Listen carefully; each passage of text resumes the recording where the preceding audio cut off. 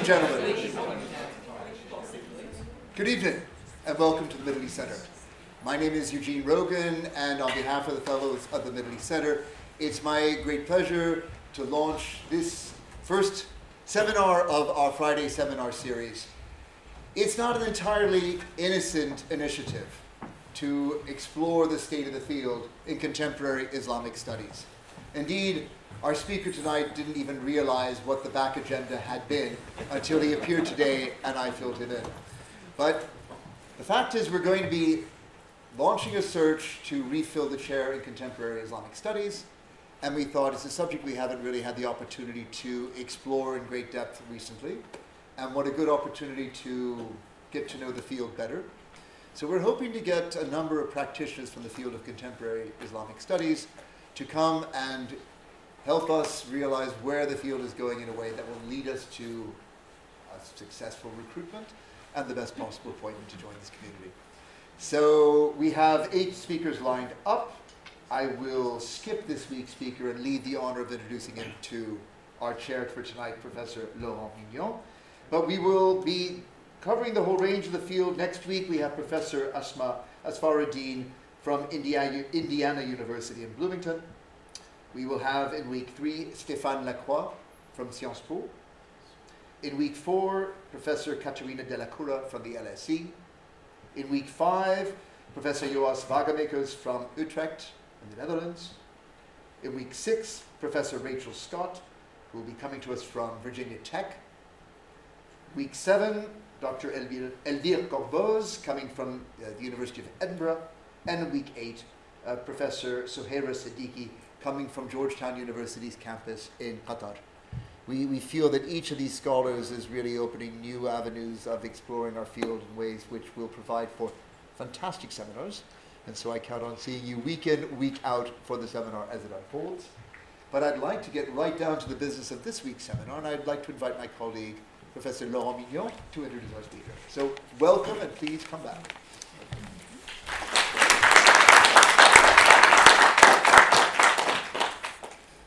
So it is now my turn to welcome you. My name is Laurent Mignon, as Eugene just told you, and I am delighted to welcome today Professor Mohammed Khalil. Professor Khalil is a professor of religious studies, an adjunct professor of law, and the director of the Muslim Studies program at Michigan State University. He specializes in Islamic thought. He has edited various volumes, such as Between Heaven and Hell, Islam, Salvation and the Fate of Others, and also more recently, Muslims and US Politics Today, a Defining Moment. And he's also the editor of and the lead investigator of the Muslims of the Midwest Digital Archive.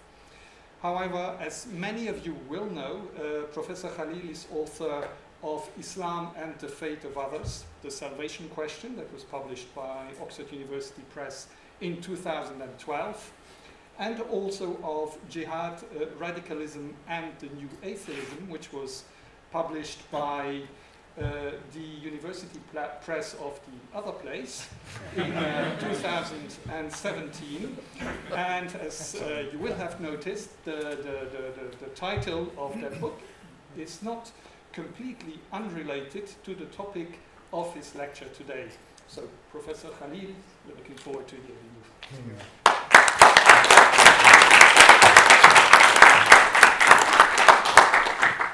Well, thank you very much. Thank you, Professor Mignon, for that generous introduction. It's a true pleasure to be with you all. Many thanks to Professor Eugene Rogan and the fellows of the Middle East Center for inviting me. Professor Rogan has been a very gracious host. And I also would like to thank Stacy Churcher and Caroline Davis for arranging this lovely visit, and you all for being here on a Friday at 5 p.m. In the midst of a lively televised exchange between journalist Fareed Zakaria, or Zakaria as it's commonly pronounced, and neuroscientist Sam Harris on the topic of jihad, Zakaria declared, "The problem is, you and Osama bin Laden agree. After all, you're saying his interpretation of Islam is correct." Well, Harris responded. His interpretation, this is the problem. His interpretation of Islam is very straightforward and honest, and you really have to split hairs and do some interpretive acrobatics to make it look non-canonical. This exchange took place a little more than 13 years after the September 11, 2001 attacks. In the years following the 9/11 tragedy, various individuals known as New Atheists have produced influential anti-theistic and anti-religious works. And perhaps needless to say, the New Atheists represent only themselves and not atheists more generally. In fact, some of their most vocal critics are other atheists. In any case, much of the focus of New Atheist works has been on Islam. Some New Atheist writers were themselves profoundly transformed by 9/11. In the case of the prominent ex-Muslim writer Ayaan Hirsi Ali, for instance, her doubts about Islam were supplanted by non-belief when she found it, as she puts it, impossible to discount bin Laden's claims that the murderous destruction of innocent lives is consistent with the Quran. As for Harris, he reportedly began writing his landmark book, The End of Faith, on September 12, 2001. In this New York Times bestseller, Harris writes that the feature of Islam most troubling to non-Muslims is the very principle bin Laden invoked to justify 9/11, jihad. And as the English evolutionary biologist Richard Dawkins would have it, it was belief in the literal truth of the Quran that led 19 well-educated middle-class men to kill thousands of people in New York, Washington, and Pennsylvania. And by the way, I have to tell you, I do feel a great sense of trepidation of talking about Dawkins on his home turf. In this presentation, I intend to scrutinize some especially influential New Atheist claims regarding violence in Islam. Now, some might ask, why talk about the New Atheists? Isn't this giving them undue attention? Well, I've chosen to focus on the New Atheists largely because of their unique and ostensibly significant influence on Western, and to some extent non-Western, intellectual discourse. Having taught in the humanities at 2 public research universities in the American Midwest, I have found that many of my own colleagues and students have been and continue to be more profoundly influenced by the writings of New Atheists than, say, polemical works by far-right religiously affiliated critics of Islam, whose impact is more obvious in other contexts. As such, I don't think it makes much sense to ignore the New Atheists. I discuss some of their claims and arguments in my book, Jihad, Radicalism, and the New Atheism, and please excuse the shameless plug. And I'm sorry that it was published by the other university. Now, I must say, this was a dark project, quite unlike my first book on salvation and divine mercy, which was published by Oxford. Nevertheless, this was a project I felt compelled to undertake. Today, I'd like to focus on the New Atheist claim that Muslim terrorism can be best explained by faithfulness to Islamic scripture. And of course, this claim is not unique to the New Atheists. And in the brief time I have, I'd like to pay special attention to the ever-influential writings of Sam Harris. Though critical of all monotheistic traditions, Harris has much to say about what he calls the problem with Islam, the title of one of the chapters of The End of Faith. Indeed, from the very beginning of this book, Harris casts a light on this particular problem. Harris opens The End of Faith in dramatic fashion, depicting a scene in which a suicide bomber detonates himself in a crowded bus. Harris tells us that the bomber's parents are sad when they hear the news, but also feel tremendous pride because they know that he has gone to heaven and has sent his victims to hell for eternity. It is a double victory. Assuming we know nothing else about the bomber, such as his past, economic status, intelligence, educational background, or profession, Harris rhetorically asks, why is it so easy, so trivially easy, you could almost bet your life on it easy, to guess the young man's religion? Harris's point here is clear. Religious beliefs, in this case Islamic ones, can be dangerous. But I'll come back to this point.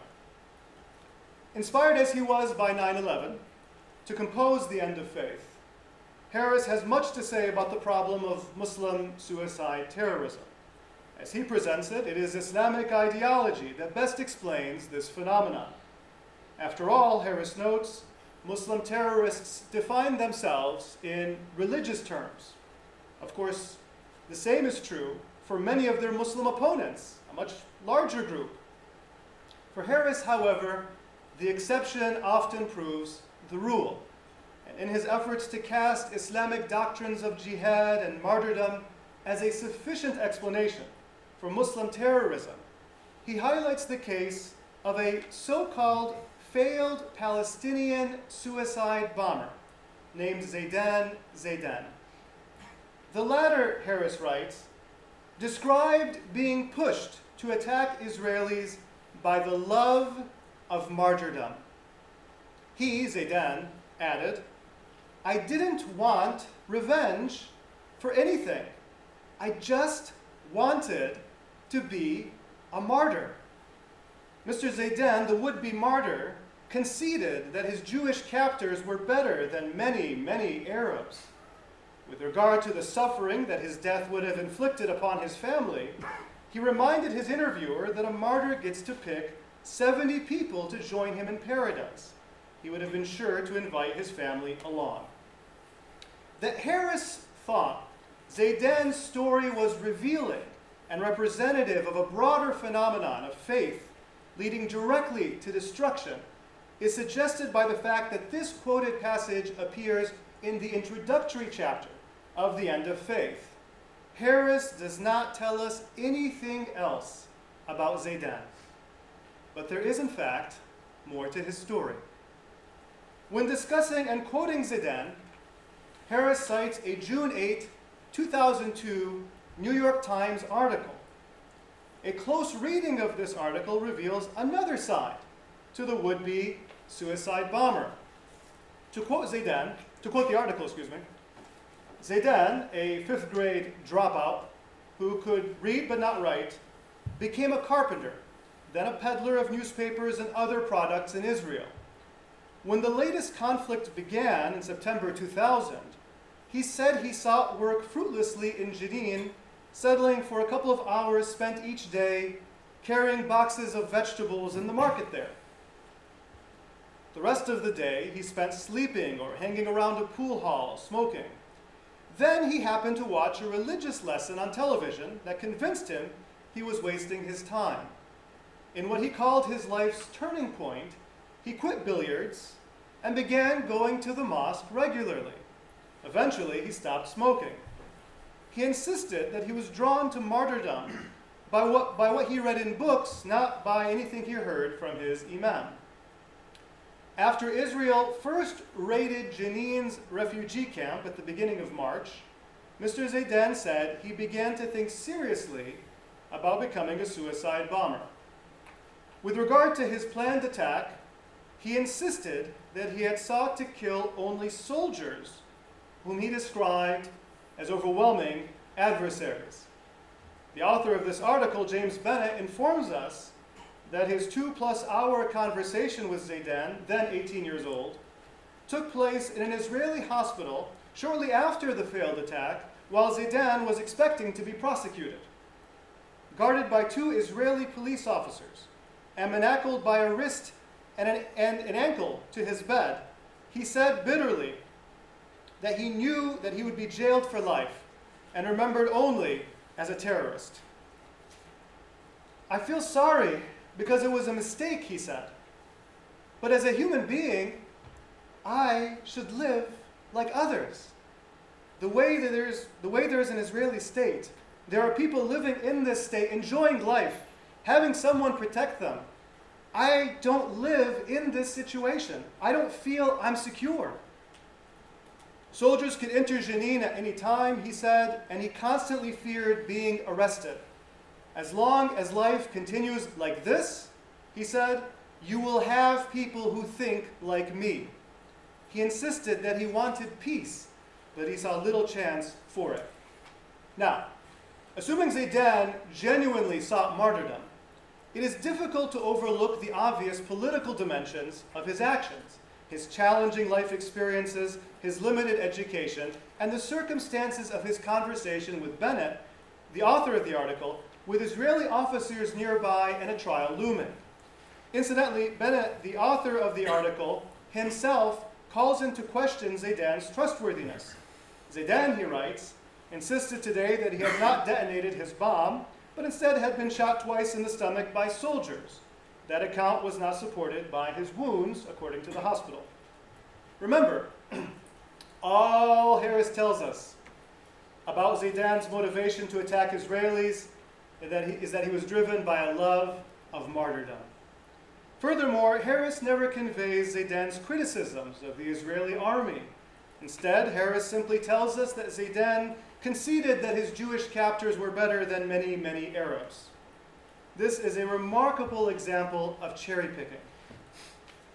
And we see something similar in Harris's treatment of Islamic scripture, as he cites various translated Quranic passages without giving due consideration to their respective contexts, the surrounding passages, and other more precise translations.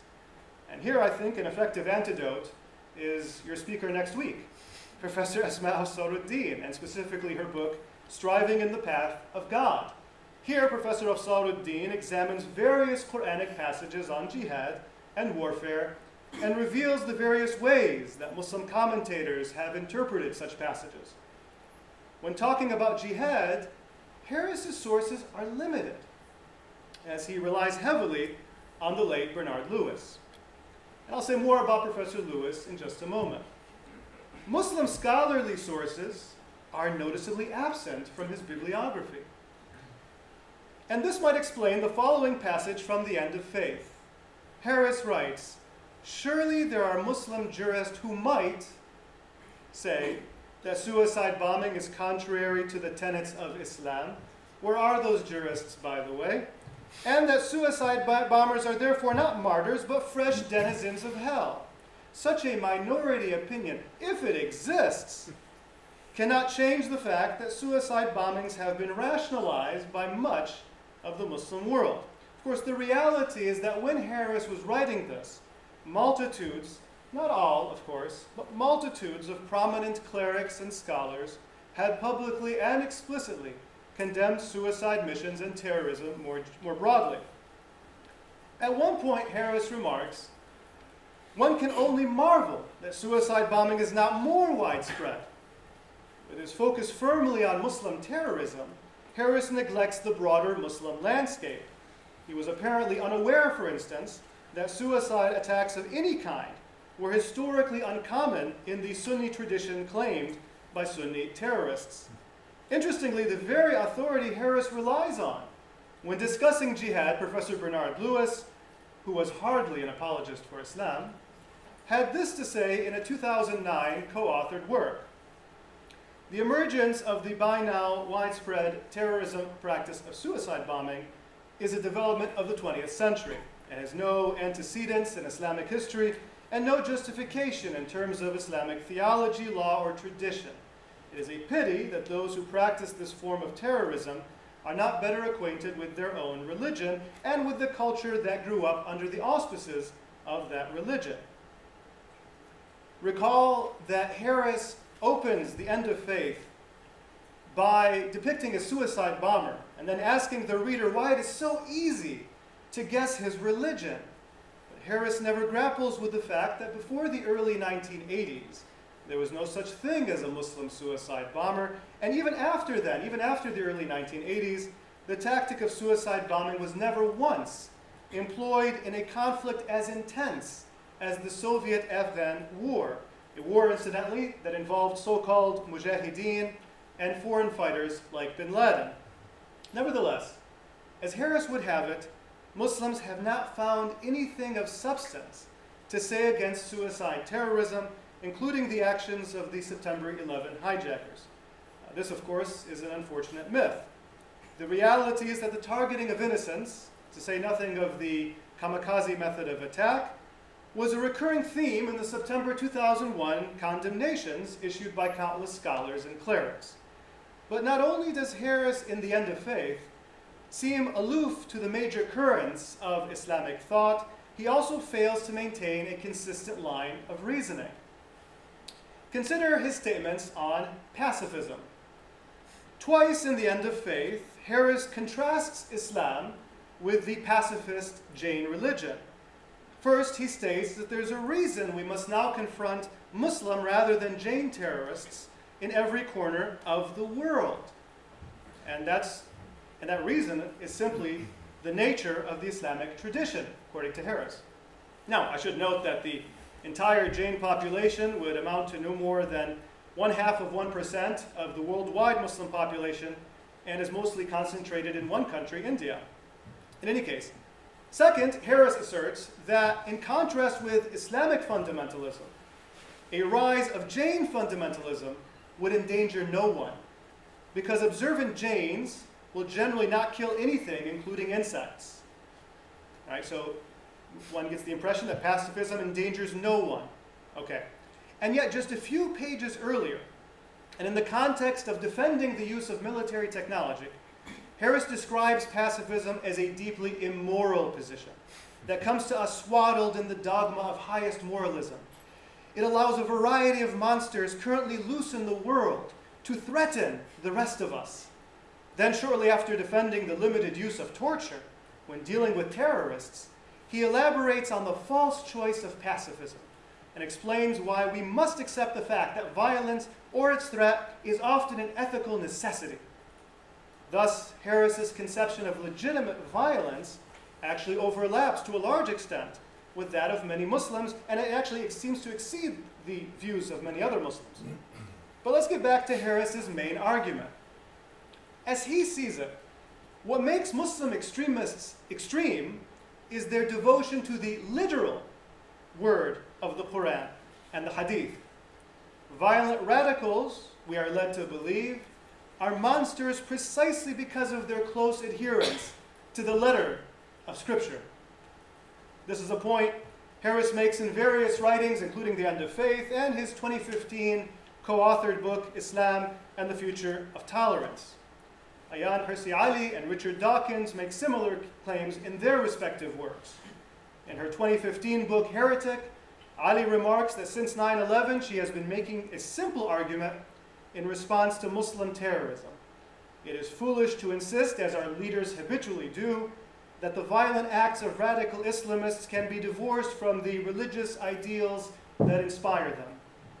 Thus, those who maintain that Muslim terrorism is actually a problem of poverty, insufficient education, or any other social precondition are offering, as she puts it, facile explanations. This is because Islamic violence is rooted in the foundational texts of Islam itself. Dawkins makes similar claims in his 2006 New York Times bestseller, The God Delusion. But in blaming Islam's foundational texts for contemporary terrorism, while downplaying other factors, Harris, Ali, and Dawkins present explanations that are just as facile as those of the apologists they criticize. In evaluating the claim that Muslim terrorism can be best explained by scriptural literalism, let us consider two case studies.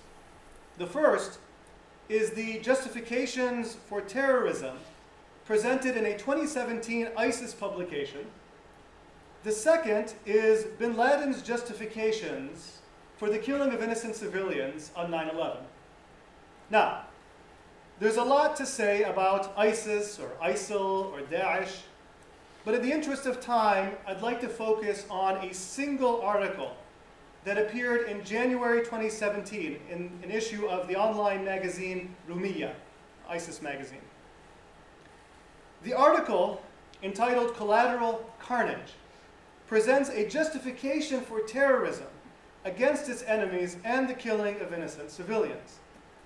According to this anonymous article, although Muslims may not exclusively target non-threatening, non-Muslim women and children, such innocents may be generally attacked nonetheless if they are not distinctly isolated or easily distinguishable from enemy non-Muslim men.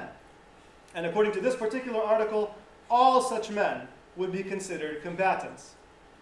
This, by the way, contradicts the May 2017 issue of Rumiyya, which notes that some categories of men are not to be treated as combatants.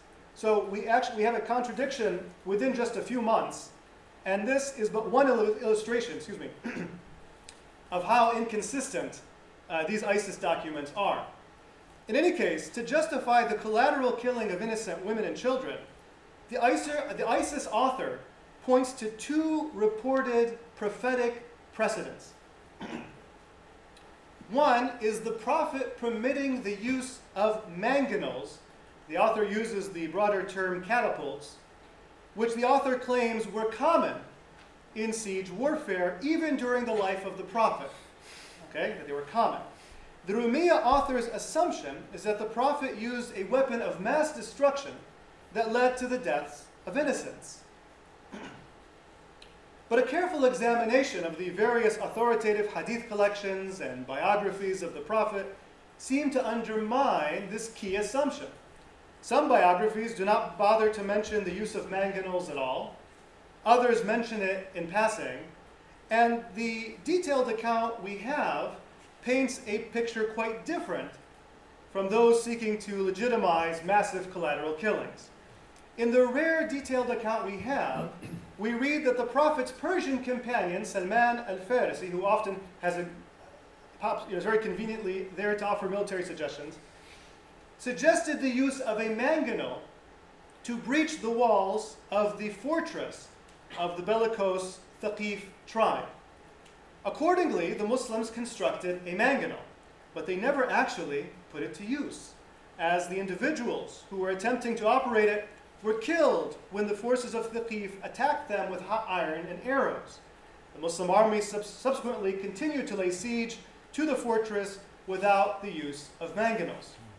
Thus, according to this account, the Prophet only tried to use a mangonel once in a brief, unsuccessful attempt to breach walls that were guarded by combatants. This is very different from how it's presented in the ISIS article. The ISIS author, the way when you read the ISIS article, you get the impression of things being shot over the wall and killing whoever happened to be there. The ISIS author seems to be unaware of such details. Another invoked precedent comes from a hadith recorded by al-Bukhari and Muslim, in which the Prophet is queried as to whether it would be permissible to attack an enemy force at night when it's dark.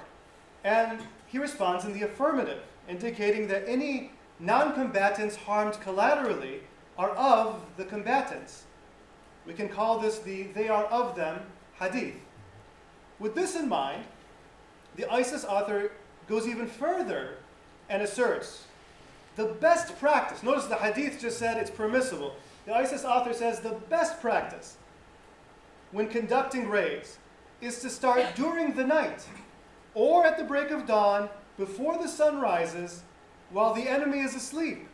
At such a time, it is very likely to enter buildings where no light shines and an adult male is not easily distinguishable from women and children. The author attempts to buttress this claim that it is best to attack in the dark while the enemy is sleeping by pointing to the example of God. For the Quran states that God destroyed many towns at night or while people were sleeping in the afternoon. This represents a remarkable conflation of the human with the divine. As for the normative example of the Prophet, the ISIS author makes no reference to and demonstrates no awareness of the well-known hadith recorded by al-Bukhari that indicates that the Prophet actually never started an attack at night. As such, the ISIS author can hardly be described as a literalist, especially when one considers that one of the most widely accepted hadiths explicitly states that it is impermissible to kill women and children. And of course, there are other hadiths concerning various categories of non-combatant men. As for bin Laden, recall that in the exchange between Fareed Zakaria and Sam Harris, the latter has continued to point to bin Laden as a model Muslim and one whose interpretation is honest and straightforward. But consider some of the interpretive acrobatics bin Laden performed in his generally unsuccessful attempt to convince Muslim clerics and Islamists, including many who already held anti-American sentiments, that the killing of civilians on 9/11 could be justified. Recognizing the Prophet's explicit prohibition against the killing of non-combatants, most notably women and children, bin Laden argued that Al-Qaeda's tactics against the US were necessary and served the common good, notwithstanding indications to the contrary.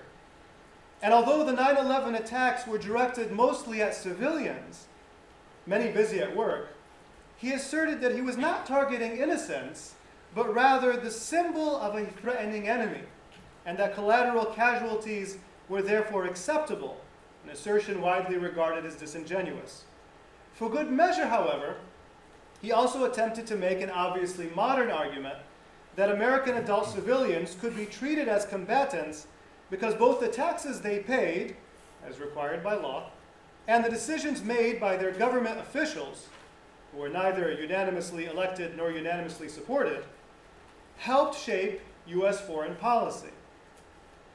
And finally, notwithstanding his superficial claim that he was not targeting innocents, he endeavored to advance and defend an aberrant, expansive conception of retaliation in order to justify the intentional killing of American non-combatants. Now, I'd like to spend some time on this last point. In October 2001, bin Laden was interviewed by the well-known Al Jazeera reporter Taysir Allouni, an interview that was not aired until January 2002. In this conversation, which is said to be the most revealing exchange with bin Laden on record, bin Laden responded to the claim that the 9/11 hijackers had killed innocents. He remarked, "It is very strange for Americans and other educated people to talk about the killing of innocent civilians. I mean, who said that our children and civilians are not innocents and that the shedding of their blood is permissible? Whenever we kill their civilians, the whole world yells at us from east to west, and America starts putting pressure on its allies and puppets. Who said that our blood isn't blood and that their blood is blood? What about the people that have been killed in our lands for decades?" He would go on to declare that his people kill the civilians among the disbelievers in response to their killing of Muslims. Here, the interviewer, Allouni, interjected. "So you say that this is an eye for an eye. They kill our innocents, so we kill their innocents. So we kill their innocents." Bin Laden replied, "This is valid both religiously and logically. But some of the people who talk about this issue discuss it from a religious point of view." Allouni asked, "What is their proof?" He's here talking about the religious scholars who condemned 9/11. Allouni asked, "What is their proof?" Bin Laden answered, "They say that the killing of innocents is wrong and invalid. And for proof, they say that the Prophet forbade the killing of children and women. And that is true. It is valid and has been laid down by the Prophet in an authentic tradition." Allouni here interjects, "This is precisely what I'm talking about. This is exactly what I'm asking you about." Bin Laden continues, "But this forbidding of killing children and innocents is not set in stone. And there are other writings that uphold it." Bin Laden proceeded to quote the Quranic injunction, "If you believers respond to an attack, make your response proportionate," Surah 16, verse 126. This verse appears in a passage that, according to most of the well-known commentaries on the Quran, actually encourages restraint. In any case, bin Laden continued, "The scholars and people of knowledge, among them Sahib al-Ikhtiyarat, Ibn Taymiyyah, and Ibn al-Qayyim, and al-Shawkani, and many others, and al-Qurtubi, may God bless him, in his Quran commentary, say that if the disbelievers were to kill our children and women, then we should not feel ashamed to do the same to them, mainly to deter them from trying to kill our children and women again. Now, notice how bin Laden invoked these four scholars to justify his expansive conception of justifiable retribution. The reality, however, is that while various scholars legitimized, in cases of necessity or darura, collateral damage and the use of certain destructive methods in response to an enemy's use of such methods, they generally did not condone the intentional killing of innocents as a means of retaliation. In fact, the Quranic commentator bin Laden invoked to justify this practice, Al-Qurtubi. Remember here he says, Al-Qurtubi, may God bless him, in his Quran commentary. Actually, Al-Qurtubi, in his Quran commentary, explicitly rejects what bin Laden ascribes to him. Explicitly. He states that even if enemy forces killed our women and children and made us grieve on account of this, then it is still not permissible for us to kill them intentionally in a similar manner, to cause them to grieve and be sad. This statement comes from Al-Qurtubi's commentary on the Quranic directive, do not let hatred of others lead you away from justice, but adhere to justice, for that is closer to awareness of God. Surah 5, verse 8. By the way, I have to tell you, when I encountered this, I was in shock. Usually you don't find something this clear-cut. Somebody invoking a scholar, and the scholar says the exact opposite. The available writings of the other scholars invoked by bin Laden reveal no obvious departure from Al-Qurtubi on this matter. Now, there's a lot more one could say about bin Laden's variously, ostensibly contradictory justifications for the 9/11 attacks. Suffice it to say that he was by no means a true literalist when it comes to the rules of war.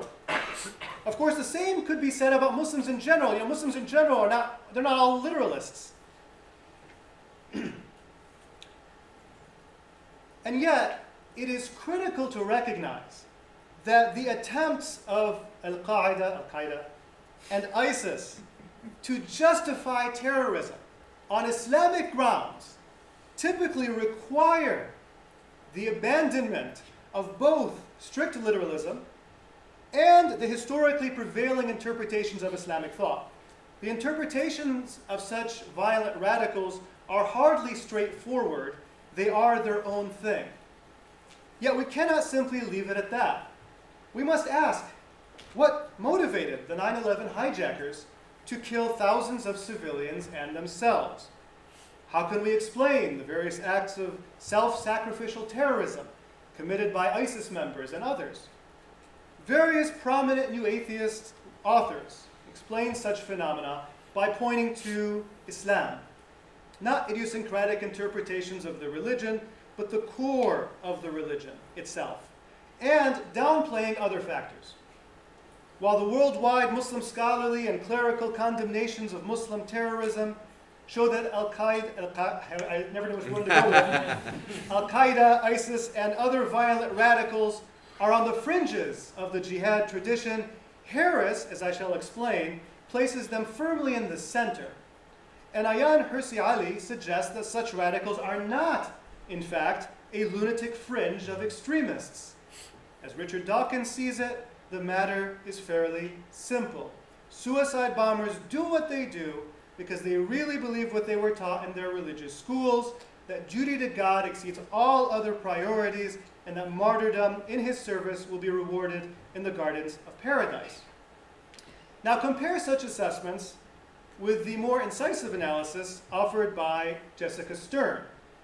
Based on her research, Professor Stern finds that terrorists are typically motivated by multiple factors, and that terrorist movements often arise in reaction to an injustice, real or imagined, and that they feel must be corrected. Terrorism, she adds, spreads in part through bad ideas. The most dangerous and seductive bad idea spreading around the globe today is a distorted and destructive interpretation of Islam, which asserts that killing innocents is a way to worship God. part of the solution must come from within Islam and from Islamic scholars who can refute this ideology with arguments based on theology and ethics. But bad ideas are only part of the problem. Terrorists prey on vulnerable populations, people who feel humiliated or victimized or who find their identities by joining extremist movements. Professor Stern goes on to offer suggestions for how to strengthen vulnerable populations.